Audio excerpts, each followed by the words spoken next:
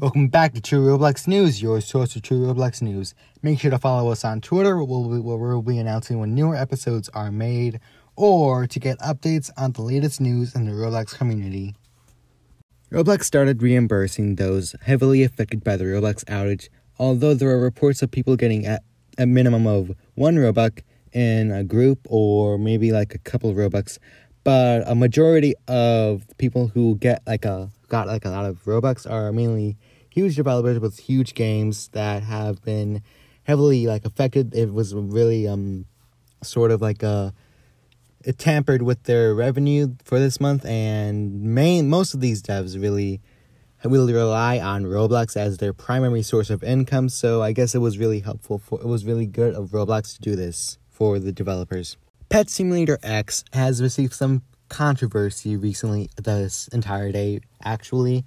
As of recording, it is currently November 9th, and they've just been receiving a lot of criticism for their recent,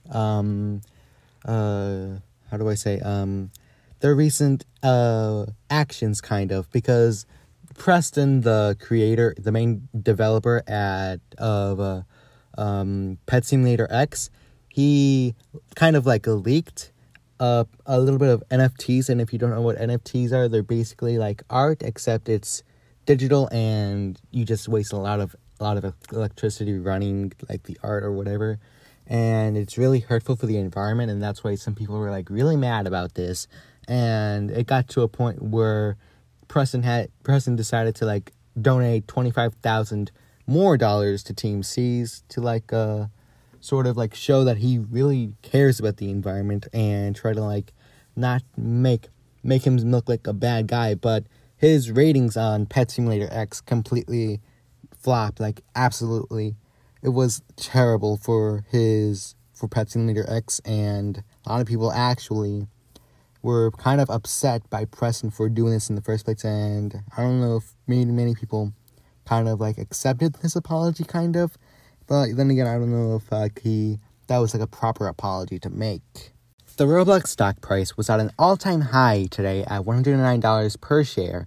And if you don't know what I'm talking about, I'm really just talking about the value of the stock price at a specific time.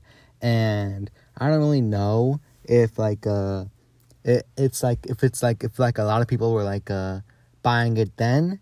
But I don't know. I'm not a stock advisor, but I don't think that's a good idea, because when it was at its lowest point, it's at around 60, 70, and this is the highest it's ever gone. So I don't really recommend.